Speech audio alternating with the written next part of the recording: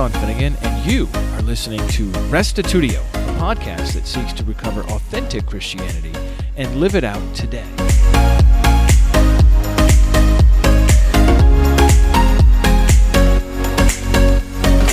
Last week, John Truitt explained why he believes the gifts of the Spirit are still available for Christians to experience. Today, Greg Deuble pulls on his own biblical research and personal experience to present an opposing case. What's fascinating about Deuble is that he believes in God's miraculous activity in the world today. However, he does not believe that speaking in tongues, also called glossolalia, is genuinely available anymore. Rather, based on his reading of 1 Corinthians chapter 14, verses 21 and 22, he makes the case that the purpose for tongues ceased the moment Gentiles destroyed Jerusalem, its temple, its people, and dispersed them. This is part 2 in our Holy Spirit series, and next week we're going to put Truitt and Deuble in conversation with each other. Let's see what you think. Here now is episode 376, Tongues Have Ceased, with Greg Deuble.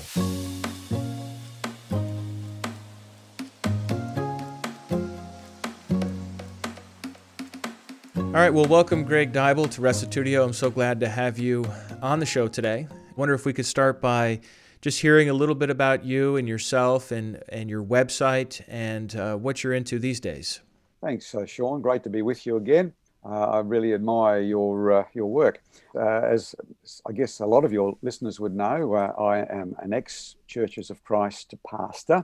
I was trained in their Sydney campus, what was then known as the Woolwich campus for Churches of Christ. Graduated there, did about 15 years full-time pastoral work in a number of different churches. Saw great blessings there. Also, at the same time, I was involved in a lot of evangelistic meetings, crusades. I think it's a bad word these days. I did a lot of, traveling, certainly mainly within Australia, to do a lot of, evangelistic work whilst I was doing that full-time pastoral work. After, I think, as Jeff mentioned on his podcast with you, after about 7 years of ministry in one of the churches in Victoria, I was pretty well burnt out. I was spent, I had a wife and 4 kids, traveling extensively, doing university studies, running a very big church, senior pastor there. And so I needed a bit of time out. I thought, well, I can drive buses or taxis for a sabbatical, but why not do something that, is going to add another string to my bow and life experience? So I did that in the form of being an ambulance paramedic and ended up doing that with a little bit of an interlude between times for another pastoral ministry. I did that for, it turned out, almost 30 years. Wow. So between the pastoral and the theological training and the real life experience with all the blood and guts on the road, I feel like I've seen a fair bit of humanity broken, battered, bleeding and bruised. And I'm happy now to be a little bit more on the quiet side. So are you retired then from the ambulance work? Yes, I am. Yes. Okay. Which is lovely. I must admit, when I hear a siren go, I have no longings or pinings to get back in that vehicle. And I think, good on you, you go for it, but I'm happy where I am. Yeah. Very good. And of course, you're the author of They Never Told Me This in Church. Yes. And when did that book come out? Do you remember? April 2006 was the first edition, okay. Which was also, interesting enough, just prior to me going over to the Atlanta Theological Conference. So it coincided with that. And that's probably when we met. Yes, that's right. Yes, it probably was. And the second edition? The second edition, now that came out, I think, about a year or two after that, with some, I think, some significant improvements to the point where I don't like the first edition much. I think it's a bit defective in a few areas. The second edition, still has a few places where I would like to tweak it a bit, but essentially I'm a lot happier with that. And are you working on a new book now, or is that are you satisfied with what you've already put out? No, a lot of people keep saying, a lot of my articles on the website, really are crying out for a hard copy. And I guess, I'm open to that. Having seen, the challenges and knowing the challenges of that, that's I've got to be absolutely convinced in my own heart before God. That's where we've got to go. But yes, I ideally would like to, I think, go for a few hard copies. And maybe the topic we're going to look at today could be one of a booklet in such a direction. Mm-hmm. And your website is thebiblejesus.com. Catchy name there, as opposed to the traditional Jesus or the commonly understood Jesus. This is thebiblejesus.com. That's right. And if I were to classify your website, I would say it's more of a literary website because it's just loaded with these articles. Do you even know how many articles you have on here? Yeah. No, have you ever I don't. bothered to count them all up? No, look, I think each article probably, if I'm honest, takes me, with everything else that I'm doing, 2 to 3 weeks to post a new article. There's probably now just about 100 or just over 100 of such articles. But you're right, it's more of a literary style. Mm-hmm. I'm quite aware that today's generation likes podcasts, 2 to 3, 5 minute, sort of catchy little, sort of videos. And I need a technical team to help me to get into that. So if you're volunteering, Sean, I'm all go. I'm not volunteering, but if a listener does want to volunteer, we'll be sure to give some info in the show notes for this episode so they can get in touch. But we're looking at, what would you say is an average number of pages for an article? Many of them run about 6 pages of reading, which is a small chapter of a book anyway. Mm-hmm. It's fair to say that most of my readership would be people who are, more mature. I'm certainly not considering myself a communicator with today's teens or so much, although there are quite a number in the young adults group that do read my articles and really appreciate them. Mm-hmm. But I guess I've been looking for a particular niche. A lot of pastors, interestingly enough, read my articles, and some of them have asked permission if they can preach them. Well, good luck to them on that. But some of them are fairly, I guess, involved, and not really. I would consider it to be more of a preaching style. A few of the articles do come from sermon series that I've done, particularly, for example, in New Zealand, to a church or two over there. Mainly one church in Hamilton. They are more of, an appealing style, I think, yes. Very good, very good. So today we're delving into the topic of the gifts of the Spirit. And so I wonder if you could begin by summarizing a little bit your own position. I see you have 14 articles posted on the site here under Charismatic Questions Answered. And I don't think we can get to all of them. But no. Could you summarize a little bit how you approach the subject and what your position is? Certainly. I hope it comes out of a deep experience from my own walk with the Lord, and not just an academic sort of exercise. Certainly, I think it reflects my own journey from. I grew up as a teen in the 60s and early 70s, at which time you will recall the charismatic movement was really worldwide, in full swing. And so it certainly came to our town, certainly came to our church, and certainly our pastor at the time was very amenable to, the charismatic gifts and experience and the baptism of the Spirit, so-called, and all of that. So I did not grow up with any feelings of anti-charismata or any hangovers. I came to it with a fresh, youthful sort of mind and approach. From a personal perspective, I loved having our Youth for Christ meetings at that time because we were able to mix with all of the other young people in the district, and a lot of them were a lot of the young, fine-looking ladies from the charismatic churches. so that probably gave me even a greater desire to learn a bit more about it.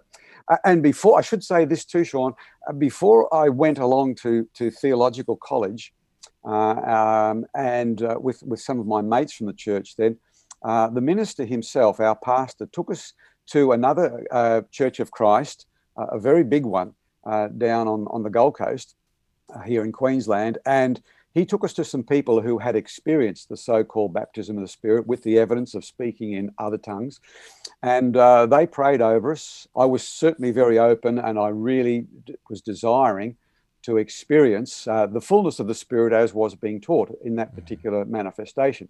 I went off to college. I didn't think a lot more about it, apart from the fact that some of the churches I ministered into while I was a student were also deeply divided over the question.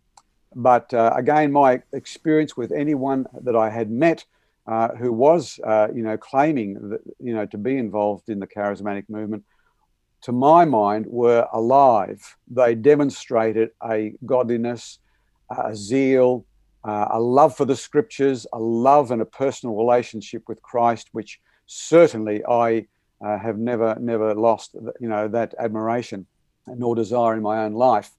When I graduated, when I went to one of the churches, I guess I was accosted and affronted by a charismatic pastor with a number of his congregation who had heard and seen the many wonderful, amazing things that were happening in our church by way of conversions to Christ, to baptisms, and changed lives. But they felt I was still lacking something. And so they came and visited me with the deliberate desire to get me to speak, in other tongues, and to give the evidence of the baptism of the Spirit as they did on the day of Pentecost. So the first time you mentioned that you were prayed over and they were trying to get you to speak in tongues. What happened there? You didn't really explain that. They simply were praying that I would receive, and my other friends who were going to college with me would receive the full anointing and power and the baptism of the Holy Spirit. Now, if the evidence of that they had themselves had experienced speaking in other tongues, so-called, came my way or our way, then all well and good. But we weren't. I have to be honest. I was hoping for an experience. But deep down, I really wanted, more than anything else, the power of God in my life to do his work. Mm-hmm. And did you notice any difference at all? Oh, I certainly knew and was very well aware of God's hand upon my life.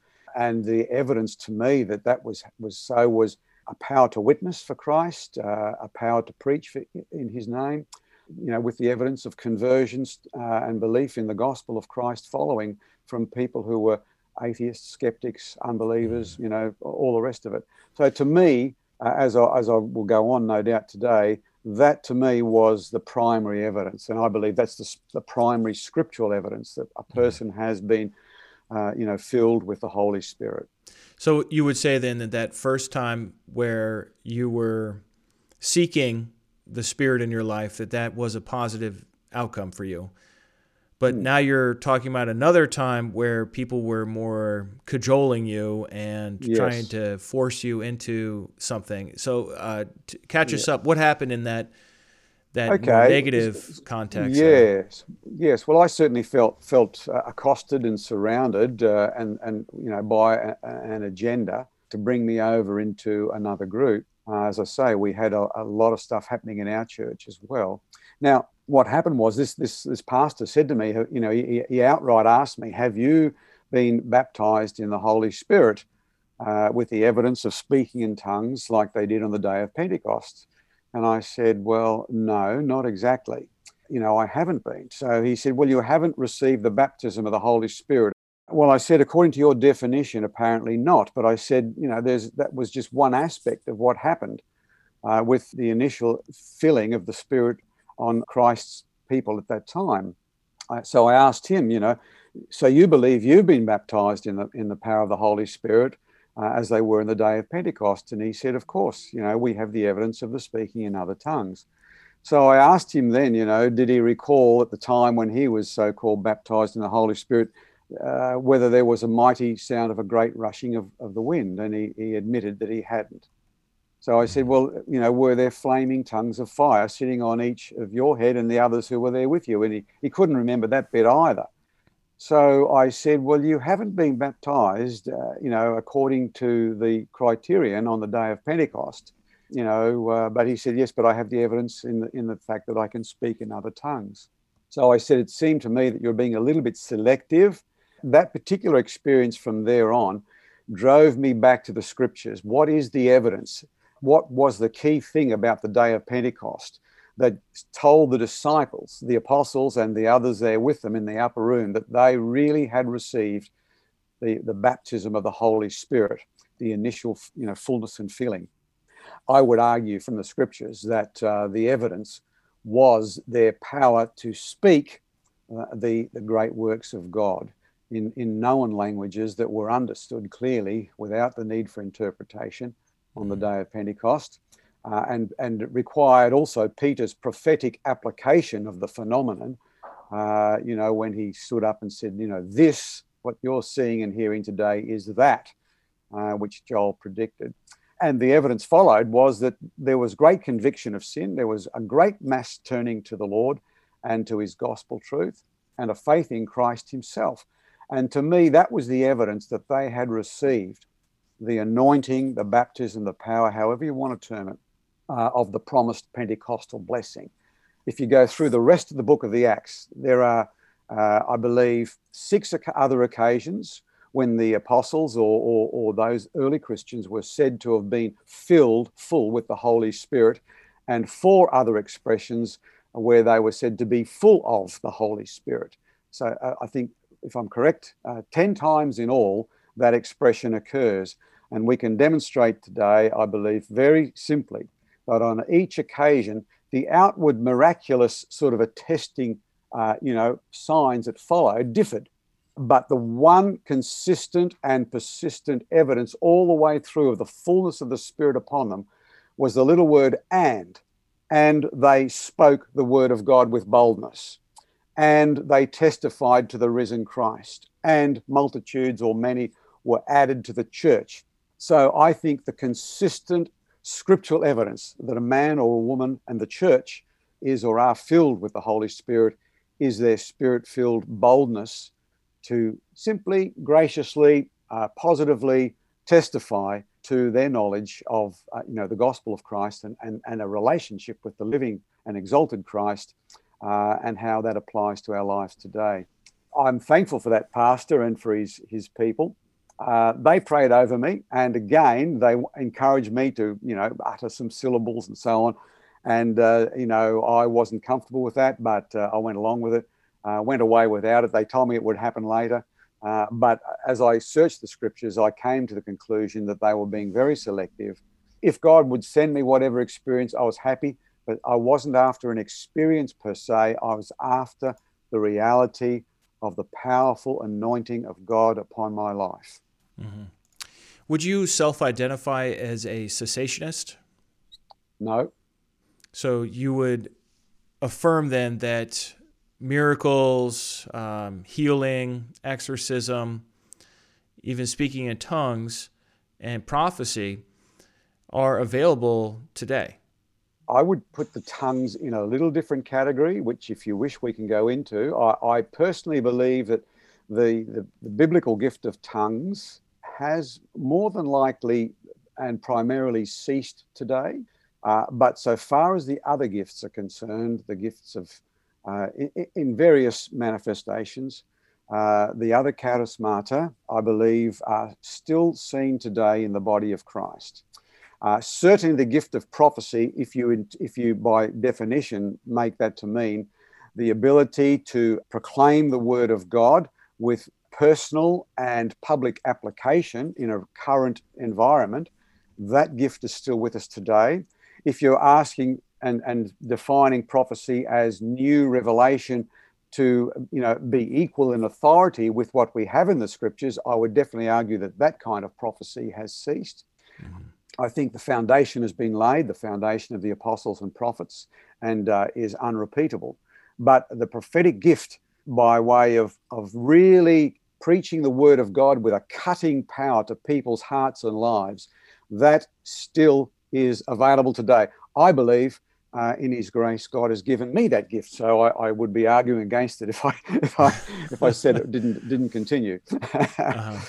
Now, what about prophecy in the sense of receiving a message from God for a situation apart from preaching? Like, say, for example, I'm thinking about like Agabus in the book of Acts, predicted that it wasn't going to rain, or that there would be famine, something along those lines. Do you see that as available today?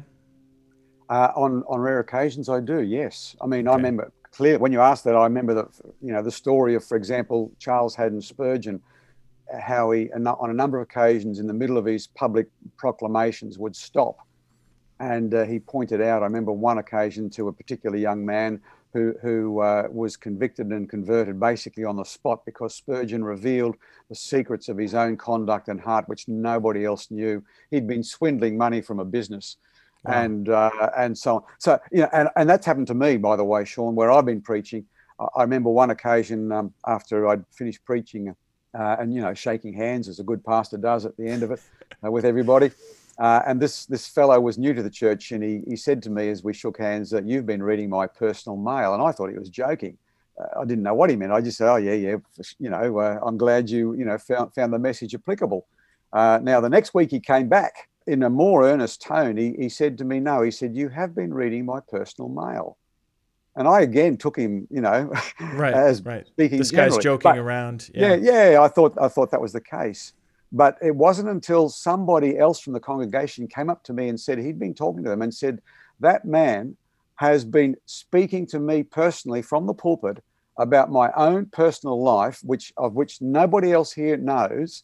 And it's just as though nobody else has been sitting there but me. Yes, to answer your question without raving on, the answer is yes. It's happened in the New Testament. I mean, as you know, the high priest gave a prophecy about the coming, crucifixion and death of Christ for the atonement of the people. And the scriptures clearly say he did not know what he was saying. He did not know he was prophesying. So it's even possible, I think, for some people to say things they don't even know. So yes, I believe that is quite possible.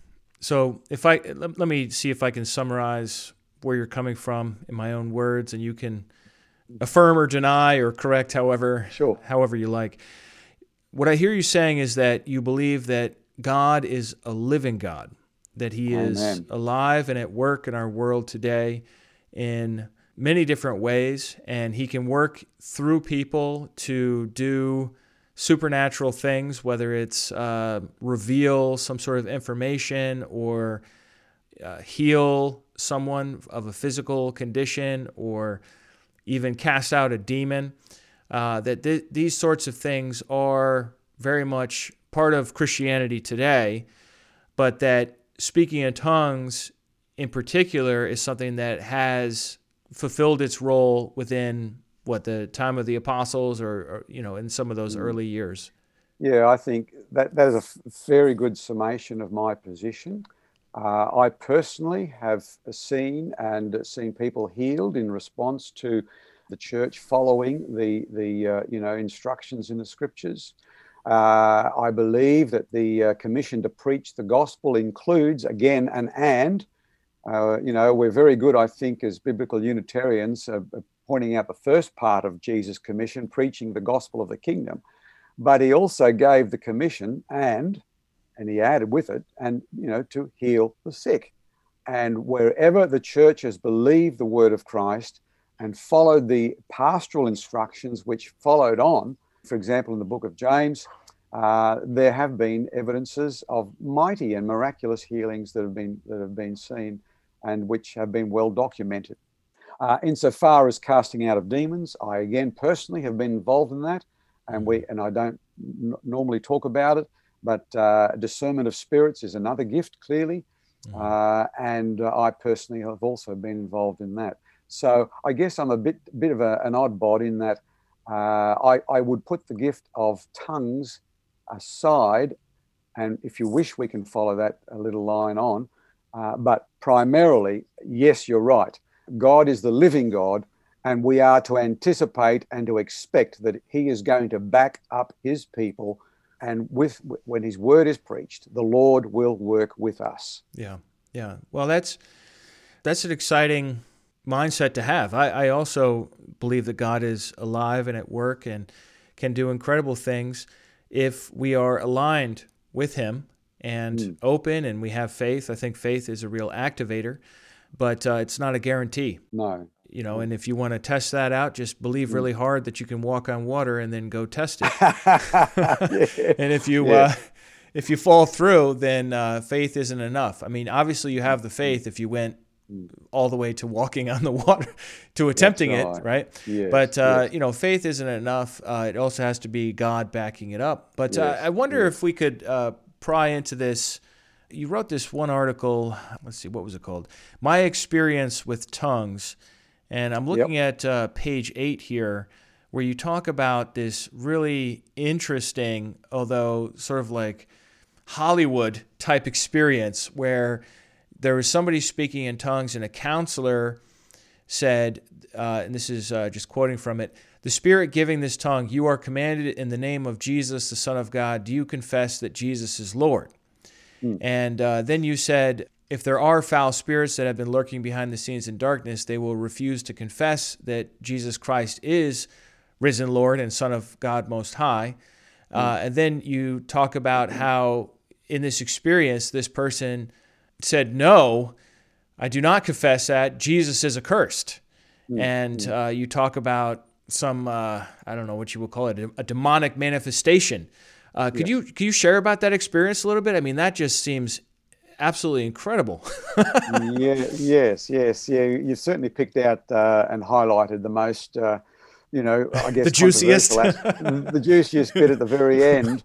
And that, of course, that article comes after a very painstaking exegetical approach to it. And I never like to start with experience. And the article goes on to say, well, those who say, in spite of some of the exegetical reasons I've outlined in the articles previous, as to why the sign gift of tongues, I believe, are no longer with us. I almost hesitated to write that, because once you're written, it's there. It's out there. It's out there, set in stone. But yes, I personally have been a witness to quite a number of occasions when Christians, in fact, sometimes non-Christians, have given the evidence of a glossolalia, and it's proven to be demonic. It's frightening. It's confrontational when you meet the spirit world face to face, manifesting in front of you. I often read in the scriptures about, how when Jesus, for example, would cast out a demon, the person would be frothing, convulsing, loud shouting and all that sort of thing. But yes, I cannot deny what I've seen from the experiential side. Some tongues are demonically inspired, and oftentimes they lurk there because the person themselves has not, truly repented of past involvement in the occult. Particularly, that's a real area for demonic activity.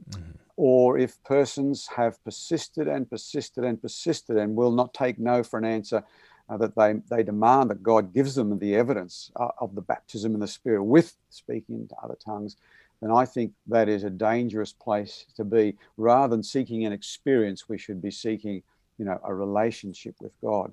So, and of course, the objection to that, which my charismatic friends, and I want to say up front too, Sean, that I have a lot of very close, very godly, charismatic Christian friends that I fellowship with, I love, and, I consider them to be born again, all that. So I'm not deliberately trying to be controversial. In all of this, not so much seek an experience, but as I say, seek the key to the whole thing is, I want to be a man of God. I want to be a woman of God. I want to walk today so that my life is impactful for the kingdom in a relevant and incontrovertible way. So I don't know if I've fully answered your question. I'm a bit hesitant, but yes, that is true. I can say from experience, I have personally been involved with people who genuinely thought they were worshiping God, praying in other languages, so or the tongues of angels, which we can talk about, but who ended up becoming convinced that the tongue within them, when they heard these and felt these demons manifest, becoming absolutely convinced that their experience was from the pit of hell itself and not from heaven. I was really intrigued in that article by how you worked in 1 Corinthians 12, verse 3, where it says, "Therefore, I want you to understand that no one speaking in the Spirit of God ever says Jesus is accursed.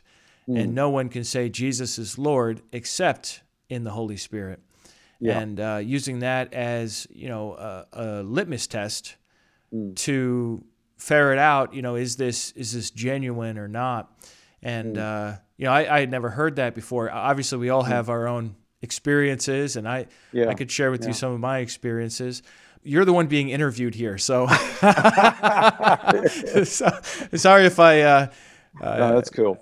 Brought that out, and it was a little uncomfortable. But I think it is No. important for us to hear. Yeah, it's not uncomfortable for me, but I understand that it can make a lot of people nervous and unsure, and I don't want to upset anyone's faith at all. Yeah. But we must ultimately, and my articles bring this out in the last article on, I think it was called Testing 129, yes, and the ultimate criterion that Paul concludes his correction of the false practices of the charismata in the Corinth was that if anyone thinks they're spiritual, then let them attend to what I've written and what I'm saying, and if they do listen to me, then they are spiritual, and if they don't, then they are to be rejected. Right. Which is quite clear. Well, I'm glad you brought that up, because that's where I wanted to go next, was to that article where you say, testing 129, and at the end of that article, it seems like I find the best stuff at the end of your, you take a while to sort of build to it, and I just jumped to the end here. But you've got this list of 9 criteria by which you can judge if speaking in tongues is being done in a legitimate or biblical manner. And I wonder if you could just work through those with us and explain your perspective on these 9 criteria.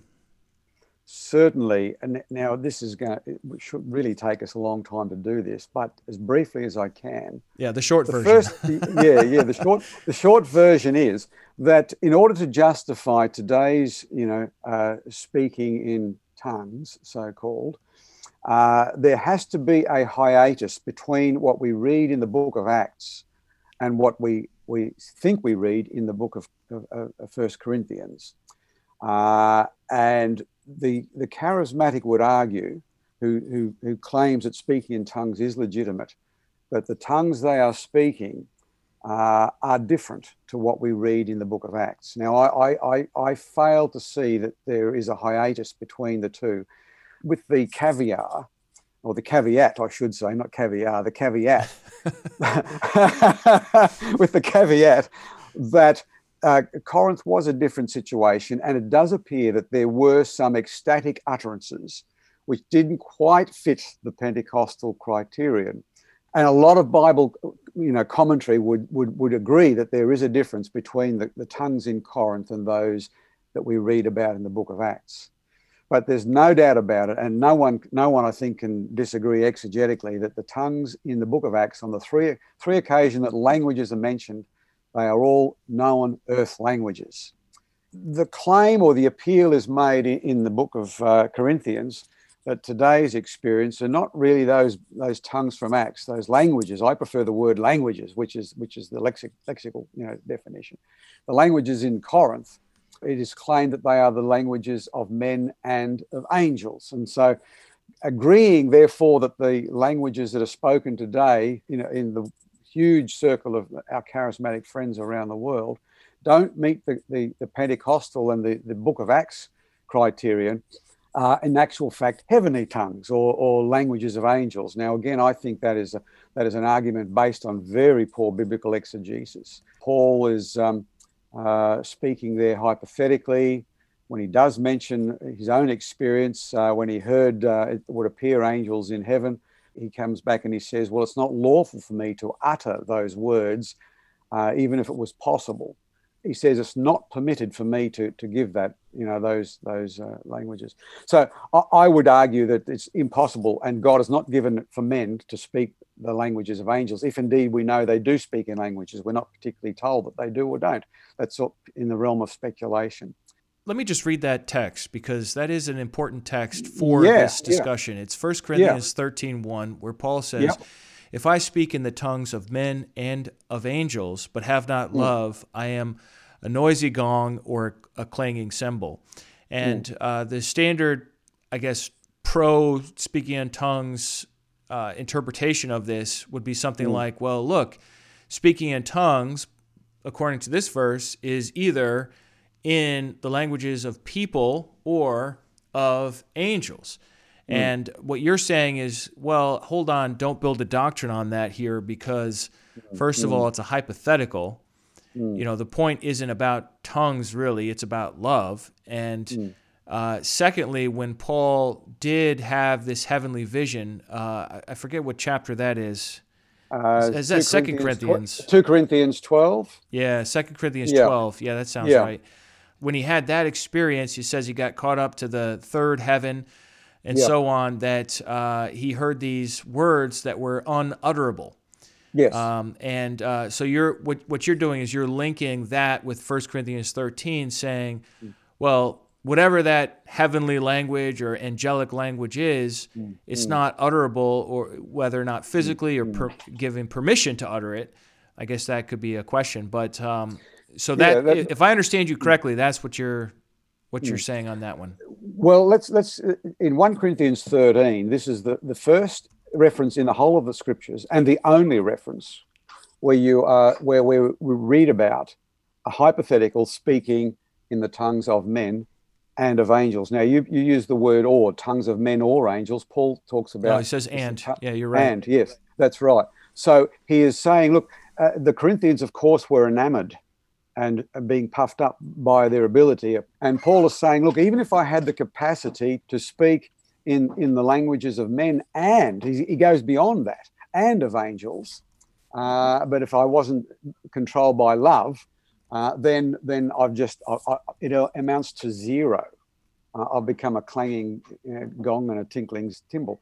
So to build a whole experience and doctrine on a hypothetical, when Paul includes a total experience of languages of men and of angels, is rather, to me, problematic. So to build a doctrine on the fact that my experience is a language from heaven, I think is dubious at the very, very least. Okay. And that would be one of your 9, right? That was one of the 9, yes. Yeah, that you cannot claim angelic language. This has to be some human language. Yes, well, I mean, every in time... use, you say in use from the world of men. So something that is currently, it wouldn't be like some ancient Akkadian or something. Well, I mean, it may well be, but not too many people speak Akkadian. It's died out. I would take it as being in use currently. Right. Okay. Yeah.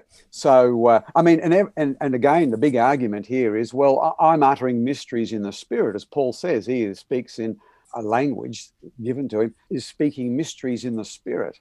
And if you read my articles there, I don't believe that again is to be taken the way it generally is, because it's actually a rebuke given for an abuse in the context of people who were hijacking the meetings at the time and not, exercising their gifts by, in the spirit of love and of control. Well, that was certainly the case in Corinth. There was a lot of shenanigans. That's right. Sad to say, but we won't have time to go through all the work that you've done on this. We will just have to summarize a little bit here, and trust the listeners who are interested to really delve in deeper, because you do have quite extensive thoughts on all of the pertinent scriptures on the website. But I wonder if you could press on with the others in the list here. Certainly, in the context of Corinth, the tongues spoken must be by no more than 2 or 3 in any one gathering. He says at most 3. Okay, so that you don't get a whole congregation, which I think perhaps was happening in Corinth. Paul is forbidding that. He is saying they must be 2 or 3 at most who do this, and it must be another test with interpretation so that the whole congregation can benefit. And another part of the whole thing is that it must be in order. So there's not to be together, there's to be one after the other. Consequently, or chronologically, number one gets up. Now, if someone else has a revelation over here, the first one's to sit down, and the second one is given permission to speak. So that's another test that Paul clearly lays out here for the biblical exercise of tongues, certainly within a congregational context. I've omitted the big one, which we haven't got time to cover, but I'm happy to do if you want to. And sure. That is my understanding that the gift of tongues was a sign gift for a particular day, a particular generation, and a particular reason. Now, we haven't gone into any of that today, and Paul very clearly in 1 Corinthians 14 mentions that tongues are for a sign. Now, most of my charismatic friends will tell me that the sign is that I have received the Spirit, or I've been baptized in the Spirit, I'm now filled with the Holy Spirit. For some extremists, it even is a sign that I'm now saved. Leaving that last bit aside, to the charismatic, the sign of speaking in tongues is that I have received and am now filled with the Holy Spirit. Now, Paul says, yes, tongues are for a sign, but he says they're not a sign to the believer. They're a sign to the unbeliever. Mm-hmm. It's very clear in 1 Corinthians 14, in verse 20 and following, and particularly verse 22, where he says tongues are for a sign, not to those who believe. The justification for my dear charismatic friends is, I believe, goes out the window there. He says, not only just to unbelievers, but he says it's a sign to a particular class of unbelievers, and that is the ones who are learned in the law. For he goes on to say, it's written in the law, this people. To this people I will speak in stammering lips and other tongues and so on. So Paul clearly puts the gift of tongues in a category of its own as a sign gift for a particular day and purpose to unbelieving Israel, those Jews who knew the law and the prophecies. Now, the prophecies particularly go all the way back to, I think, Deuteronomy 28 from memory, and Jeremiah 5:15, where the prophets say that if Israel, and certainly in Isaiah 28, where he takes the direct quote from, if Israel persists and does not listen to my message and through my prophets, then I'm going to judge them. And the judgment will be unbelievers, in other words, pagans, Gentiles, invading your land, and you will hear these invaders speaking in their guttural tongues as a sign of my judgment upon you. Mm. So Paul appeals to this, and again, we've skimmed over that. Yeah. But Paul appeals to this sign of tongues being a sign of judgment. And I think that, and again, if you go back to the history of the Church of Corinth in Acts 18, I think, Paul was there for 18 months. He headbutted the Jews, and the Jews really tried to eliminate him and his message very, very, violently, really. The tongues in Corinth, as a sign gift to these unbelieving Jews, was a very potent sign that God's judgment, his sword of judgment, was imminently hanging over their heads. It's interesting to me that Jesus also, in Luke, for example, I think it's Luke 21, where he talks about how Jerusalem will be surrounded by the Gentiles and the judgment will be upon Jerusalem.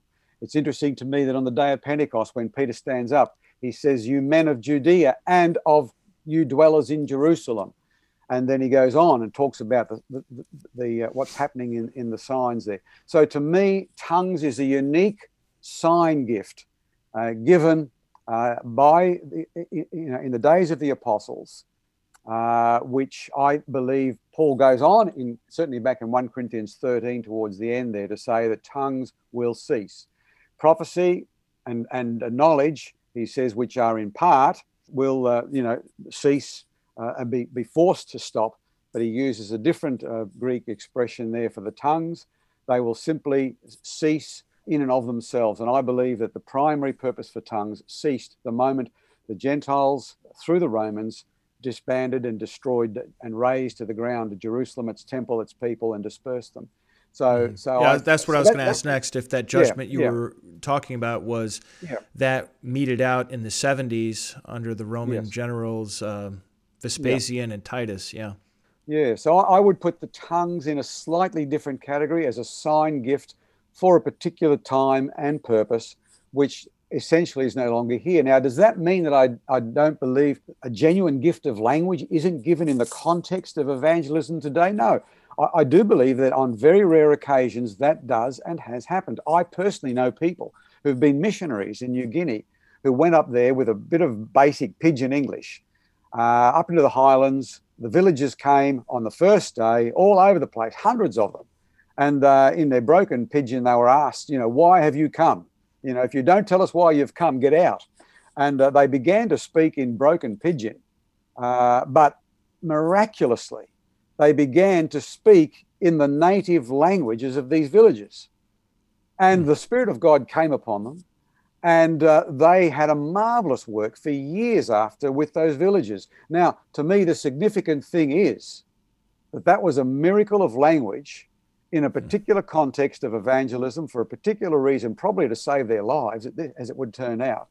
But afterwards, the next day, they then had to spend laborious and painstaking years of investment in their culture and language to communicate the gospel fully and properly to them. Right. But they did it with a basis of many who had heard God's great gospel in their own tongue the first day. So to me, that classifies as a genuine test for genuine tongue speak or language. I prefer the word, as I say, the word language. The genuine gift of language is miraculously given, unlearned previously. But the other, which is associated with the tongues of angels, heavenly tongues, for private edification, I think is ruled out by the context and by the teaching of Corinthians 12 to 14. It's really a fascinating position you hold on this. I haven't come across it before because, in a sense, you do believe in speaking in tongues. You don't, and you do. It's just I know. matter of clarifying what we're talking about here. The experience you just mentioned would certainly be a miraculous situation where someone was able to speak a language that they had not studied, and then, as you pointed out, after the fact, they had to then study the language because they didn't really know the language. It was a miracle that it happened in that scenario. So that's really a fascinating example of what we're talking about here.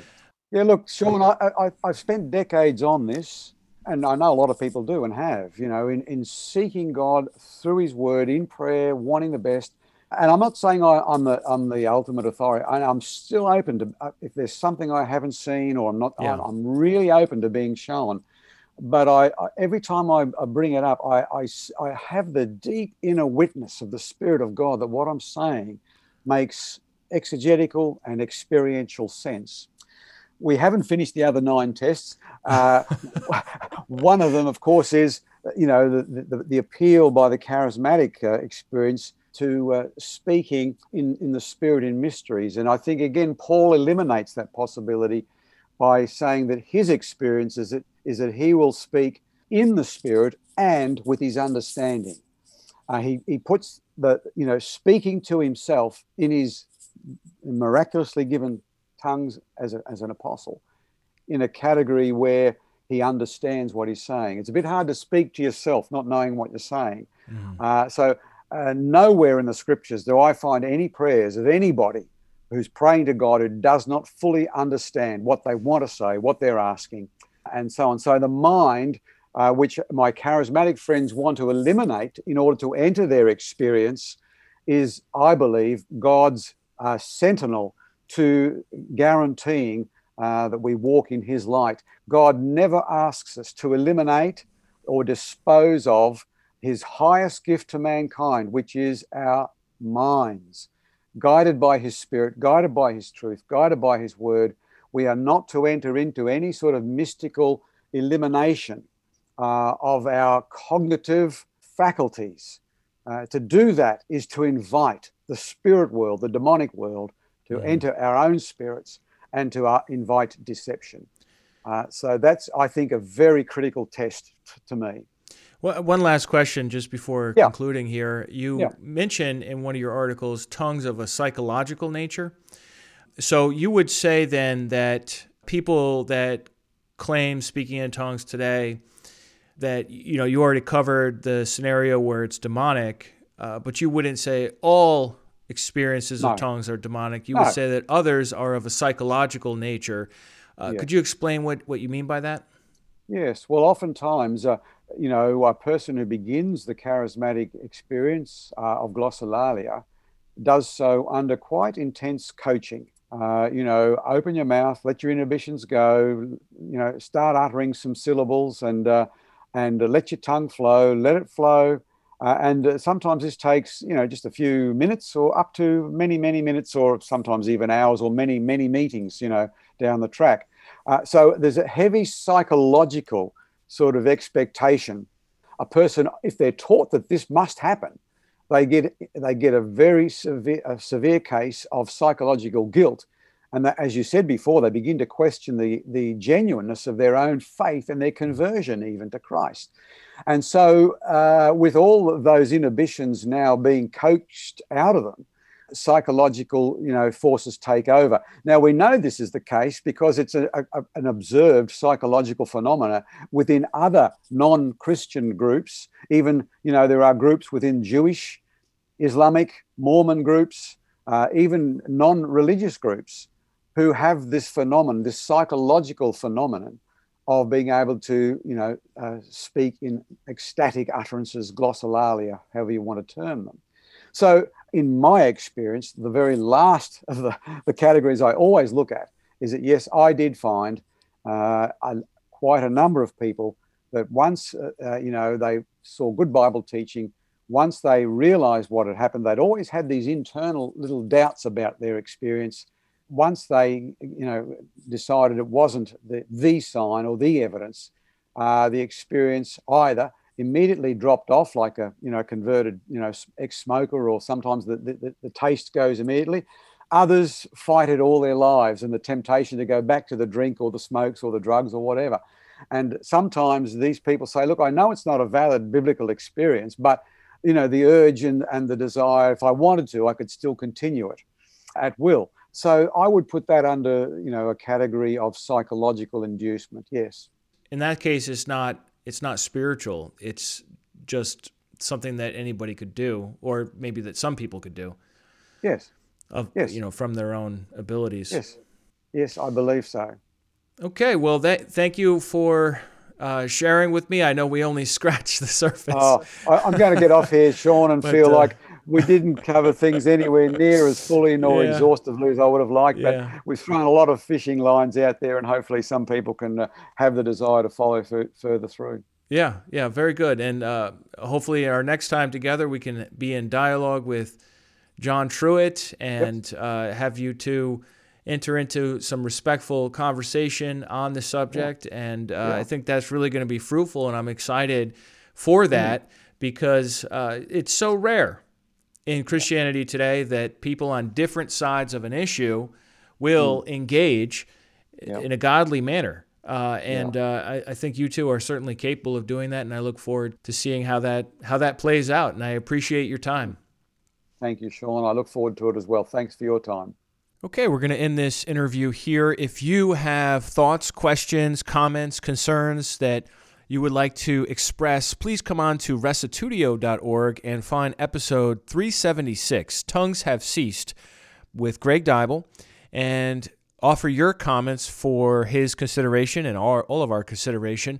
Would love to hear from you. Do you speak in tongues? Do you believe that all Christians should speak in tongues? Do you believe that only some Christians should speak in tongues? Do you believe that tongues have ceased? In fact, we had a recent Facebook poll in the Restitutio group. Thanks, Brandon Duke, for putting that out, with the description, should be an interesting 4 weeks. I want to put my cards on the table and stand ready to be persuaded. And then he put down 3 options: continuationism, open but cautious, cessationism. And a number of people have voted on that already. Continuationism is overwhelmingly winning, even if you combine the cessationism and the open but cautious people together. Continuationism is still beating them out. And then Jen Johnson added in, continuationism, but speaking in tongues and prophesying future events cannot be done at will. God chooses who and when. And then someone going under the pseudonym Heart Zion, which is Hebrew for Mount Zion, if you didn't know, writes, glossolalia is self-delusion. So that actually is cessationism, I would think, although maybe he's more in line with Greg Deuble, thinking that these other miraculous activities are available, but not glossolalia or speaking in tongues. Just in case you weren't clear on that, glossolalia is just the Greek way to say speaking in tongues from the Greek word glossa, which means tongue. So if you haven't yet, why not join the Restitutio Facebook group and put your vote down on the poll there. Also, this series is likely to be more than 4 weeks as I'm continuing to develop this and arrange with people ahead of time to do some more interviews. There are actually quite a few different positions on the subject, and obviously I know where I stand, and I'm sure you know where you stand, but I think it's really helpful for us to gain an understanding of what the other positions are and also recognize that the people that hold differing positions on this, or really any subject, aren't crazy. They're not spiteful. They're not trying to get you by holding a different view. They just see it differently, and they have their reasons why.